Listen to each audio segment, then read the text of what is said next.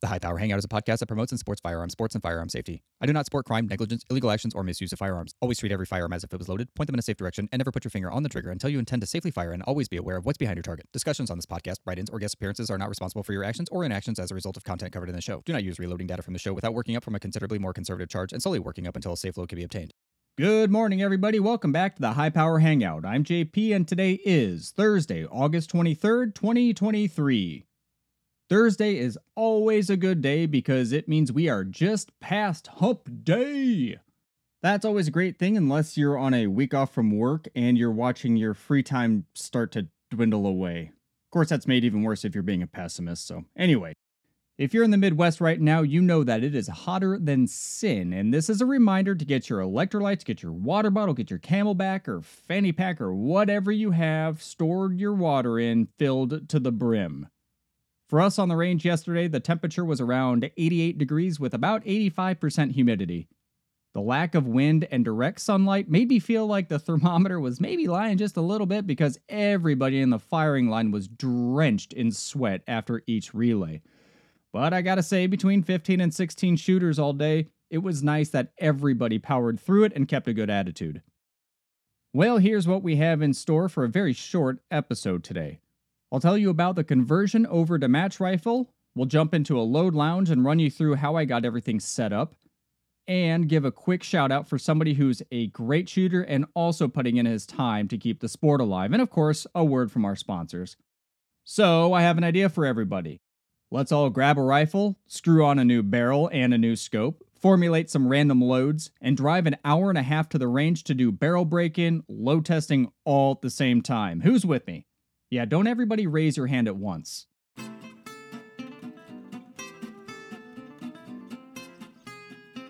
All right, everybody, welcome back to the Load Lounge and a quick results rundown.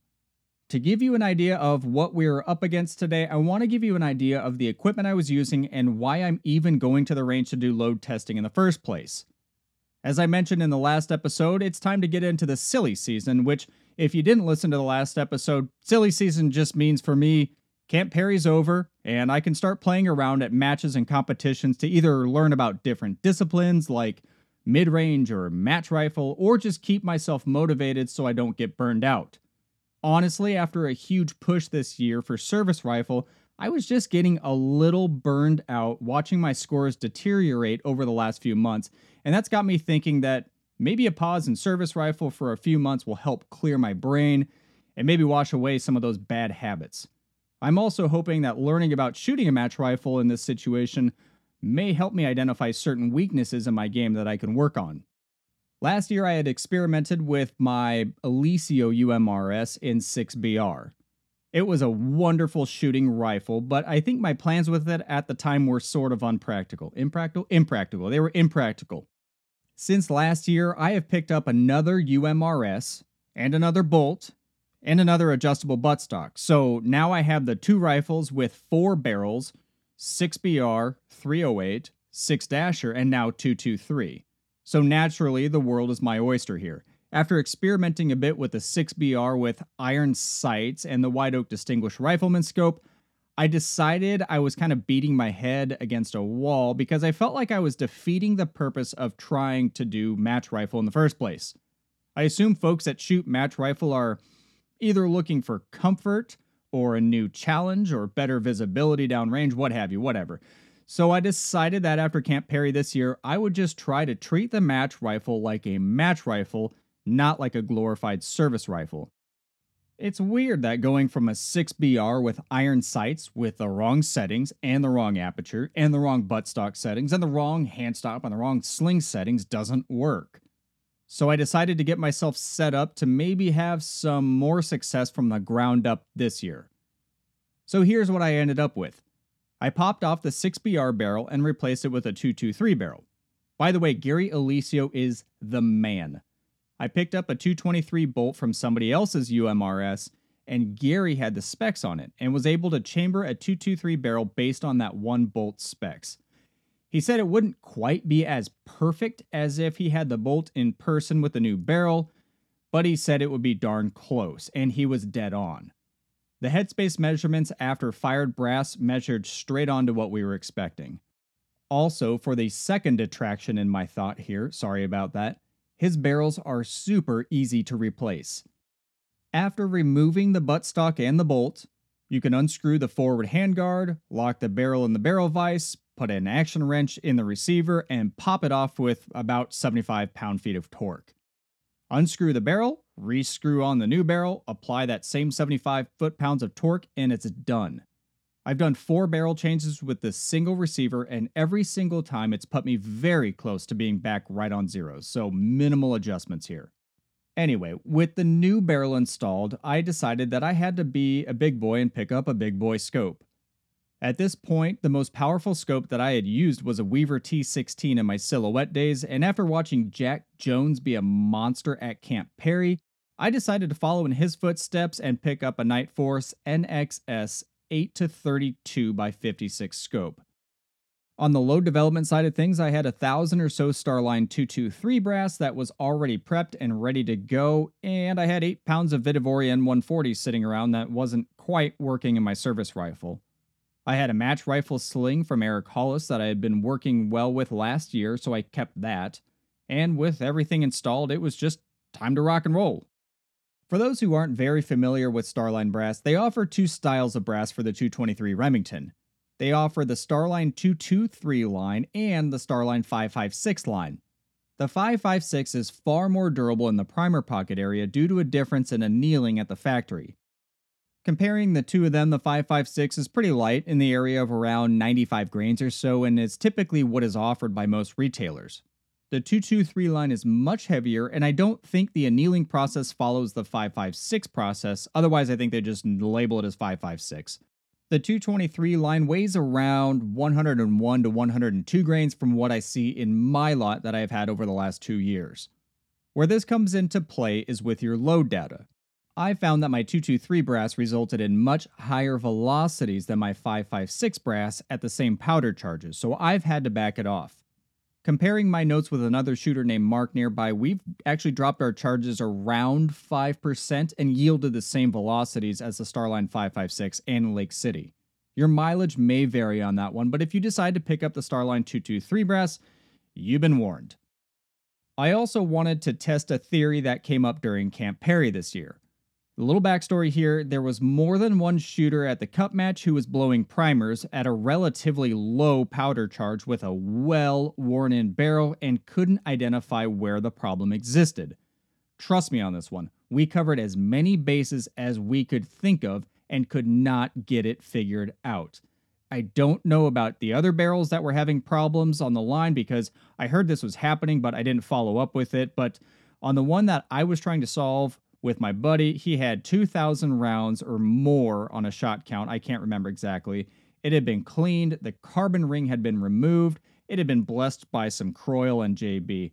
This guy was well below what you would expect a popped primer to be for a load, even at ridiculously high temperatures outside. So we had tried to solve everything, and finally we gave up and just had to give John Holliger from White Oak a call and see if he could offer any help. He offered to look down the bore with a Hawkeye bore scope. It took less than 5 seconds for him to look down there and say, "Yep, that's going to cause a primer to pop." So he gave us both an opportunity to look down there, and we saw what looked like Vincent van Gogh's Starry Night. Speckles of copper against a beautiful black carbon background in the grooves and even on some of the lands. He told us that over time, some barrels start to build up this carbon and copper layer, then relayer it with more carbon, more copper, then more carbon, more copper. You get the point. It's multiple layers of this wedding cake of a disaster building that even an above average cleaner of rifle barrels will sometimes miss over time. On the bright side, we figured out what the problem was, and unfortunately, on the dark side of things, it's not an easy fix. He said that the fix was JB and Croyle and a bunch of strokes in the early part of the bore and slowly work your way towards the cleaner section and then every so often run a patch of hoppies down there to clear out the crud. He said this would be a very long cleaning process, but it's necessary, and it will prevent those pressure spikes which pop primers. Really, there's no reason that this happens. There's no technique that leads to this buildup, no specific powder, no specific bullets, no specific barrels. it just seems to sort of come up randomly. Some barrels build it up and some don't. Similar to firecracking, I've had all but one of my barrels firecrack, and it doesn't really seem to affect anything. So after Camp Perry, I reached out to my grandfather to see if he had had any of these problems in the past, taking into consideration he wasn't much of a bore scope guy anyway.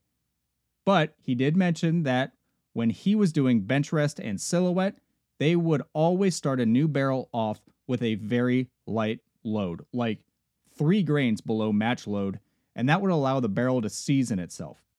I don't know if that means copper fouling embedding itself or perhaps a little carbon embedding itself in the cracks of the steel.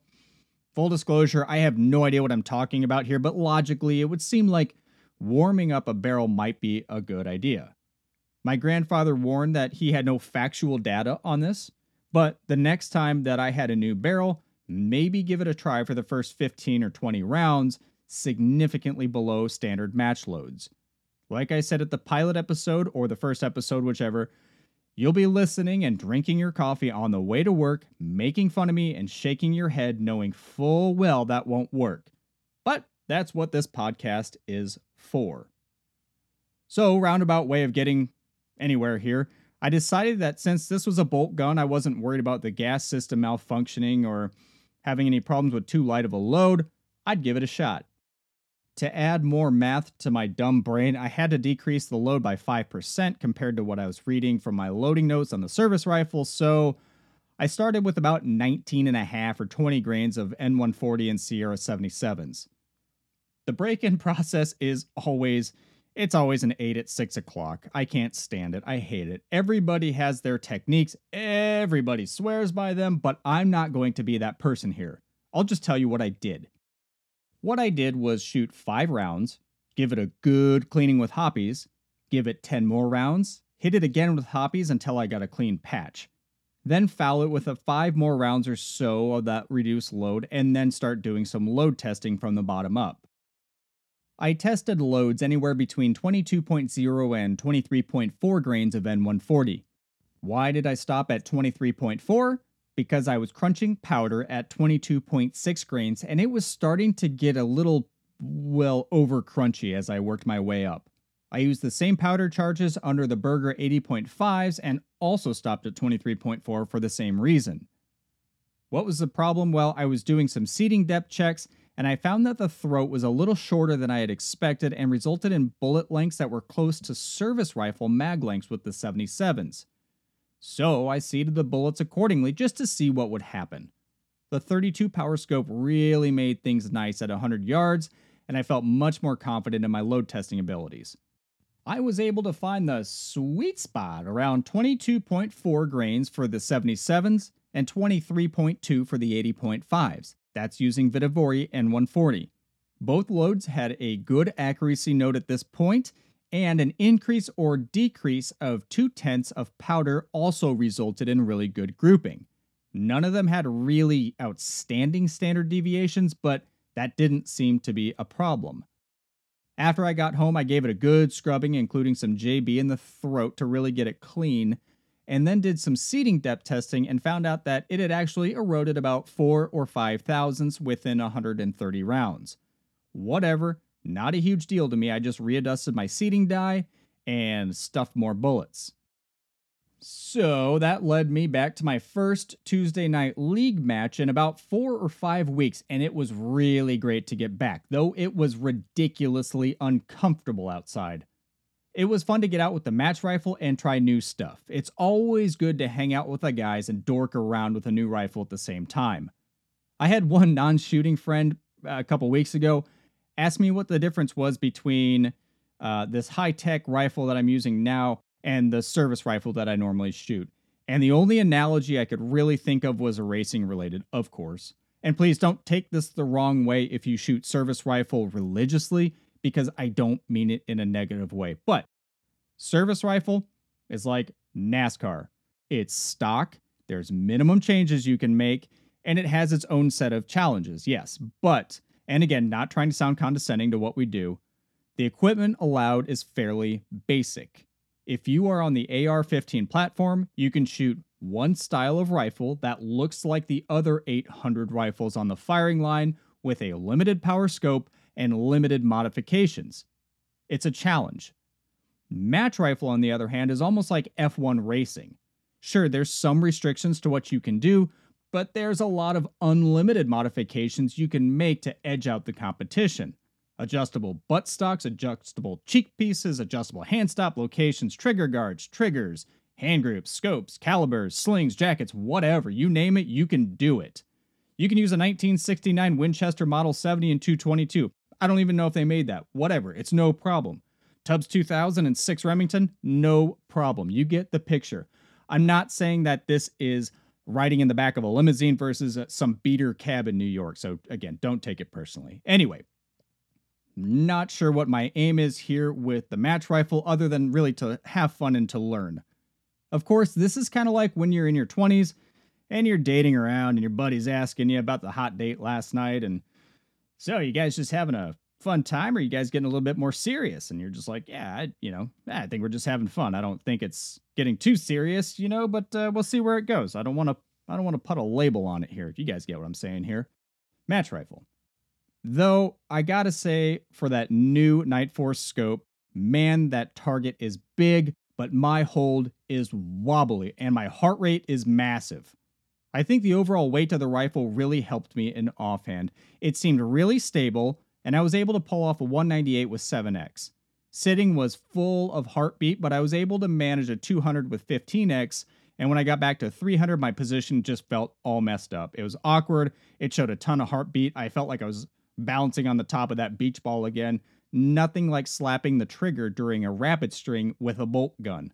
I can only imagine this is probably what criminals feel like when they're running away from police in their vehicles through a neighborhood at 4 a.m. trying not to crash at full speed.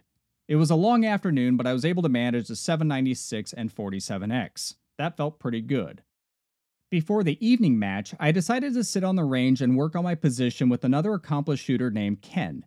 The problem was that I was having a prone position that was so high that I was arching my back and getting cramps in my legs and my hips. Even today, as we're recording this here, which is the following day, my lower back and my hips are really sore. So Ken and I worked on the position down to where it felt more comfortable, and it had to find a way to stop the magazine well from actually touching the right side of the sling, because that was causing cant towards the 11 o'clock position.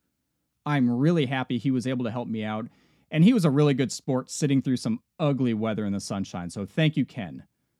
Also, I have a David Tubb book that showed up in the mail. I'm going to give that some strong reading along with Nancy Tompkins' book, and just make sure I'm not missing something important. I'm looking forward to the next few matches with this rifle. It's going to be fun to look forward to something to develop as a shooter. Hopefully there will be some friends along the way to offer some useful tips for match rifles since it's new to me. Moving on. Today's episode is brought to you by Bradford's new Afterburner bullets. For years, Bradford's has given us superior performing products such as the all-new pit-pulling neck brace and vintage rifle odor remover. But now they're introducing the newest line of ballistic monsters with the new Afterburner bullet. Available in .224, .243, and .308 calibers, the new Afterburner bullet by Bradford produces additional thrust beyond the traditional capabilities of the standard rifle bullet by adding up to 50% more ballistic coefficient versus the other guys. With Bradford's new proprietary propulsion process igniting 3 separate stages of boost, each bullet is sure to hit its mark with emphasis each time. Bad wind calling? Me too. Now with Bradford's Afterburner bullets, you can nearly guarantee a 10-ring shot each time. Find Bradford's new Afterburner bullets on their website and at local outdoor sporting goods stores near you.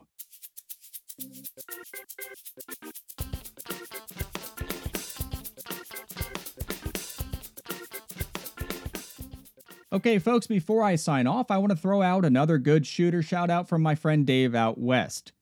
He mentioned that the Washington competitors have gone on to do some seriously great things, especially with the juniors who have continued on to compete with the AMU, the All Guard, and the U.S. Palma team, just to name a few. Dave mentioned their program going through some struggles lately, but one of their former juniors has stepped up to help.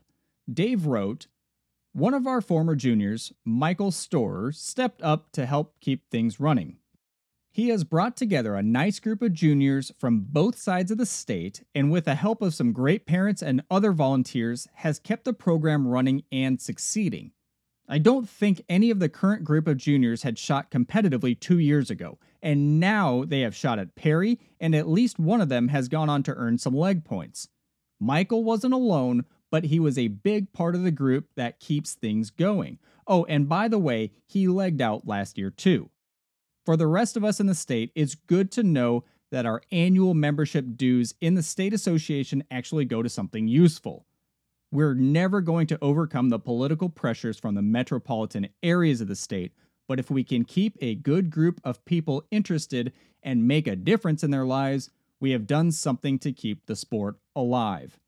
End quote. That's awesome. I'm glad to hear there are people out there fighting to keep the sport alive and doing a great job of not only maintaining the sport, but also growing it and doing it well. Michael, if you're listening here, keep up the good work. Thanks for being a good role model for anyone who's listening and following in your footsteps. If you have a shooter shout out, let me know. Shoot me an email at jp@hphpodcast.com. jp@hphpodcast.com.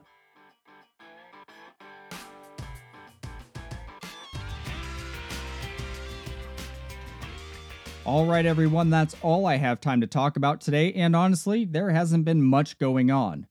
I have a few matches in the next few weeks coming up, followed by a ton of work, so I'll do my best to get an episode out as time allows.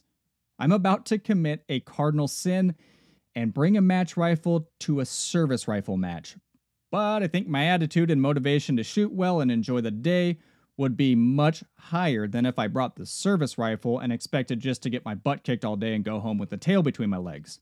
Over the last 10 minutes or so of podcast radio therapy, I think I've decided that maybe the point I'm trying to drive home to myself is, well, you ever punch a brick wall and try to knock it down? I know most of you haven't, but you'd be really stupid to get mad at the wall and punch it even harder, thinking that will break it down. Maybe that's where I'm at with service rifle in a rut, so it's time to come up with a new strategy. I'm going to find that wrecking ball and come back to the brick wall and mow that sucker down. Hopefully match rifle can breathe a little fresh air and new techniques into my game so I can come running back to service rifle like a best friend you haven't seen in months. Anyway, if you have something to contribute or want to chat, please do so. My line is always open. Shoot me an email at jp@hphpodcast.com. That's HPH for the High Power Hangout. Until then, remember to make every single shot count. I'll see you on the next one.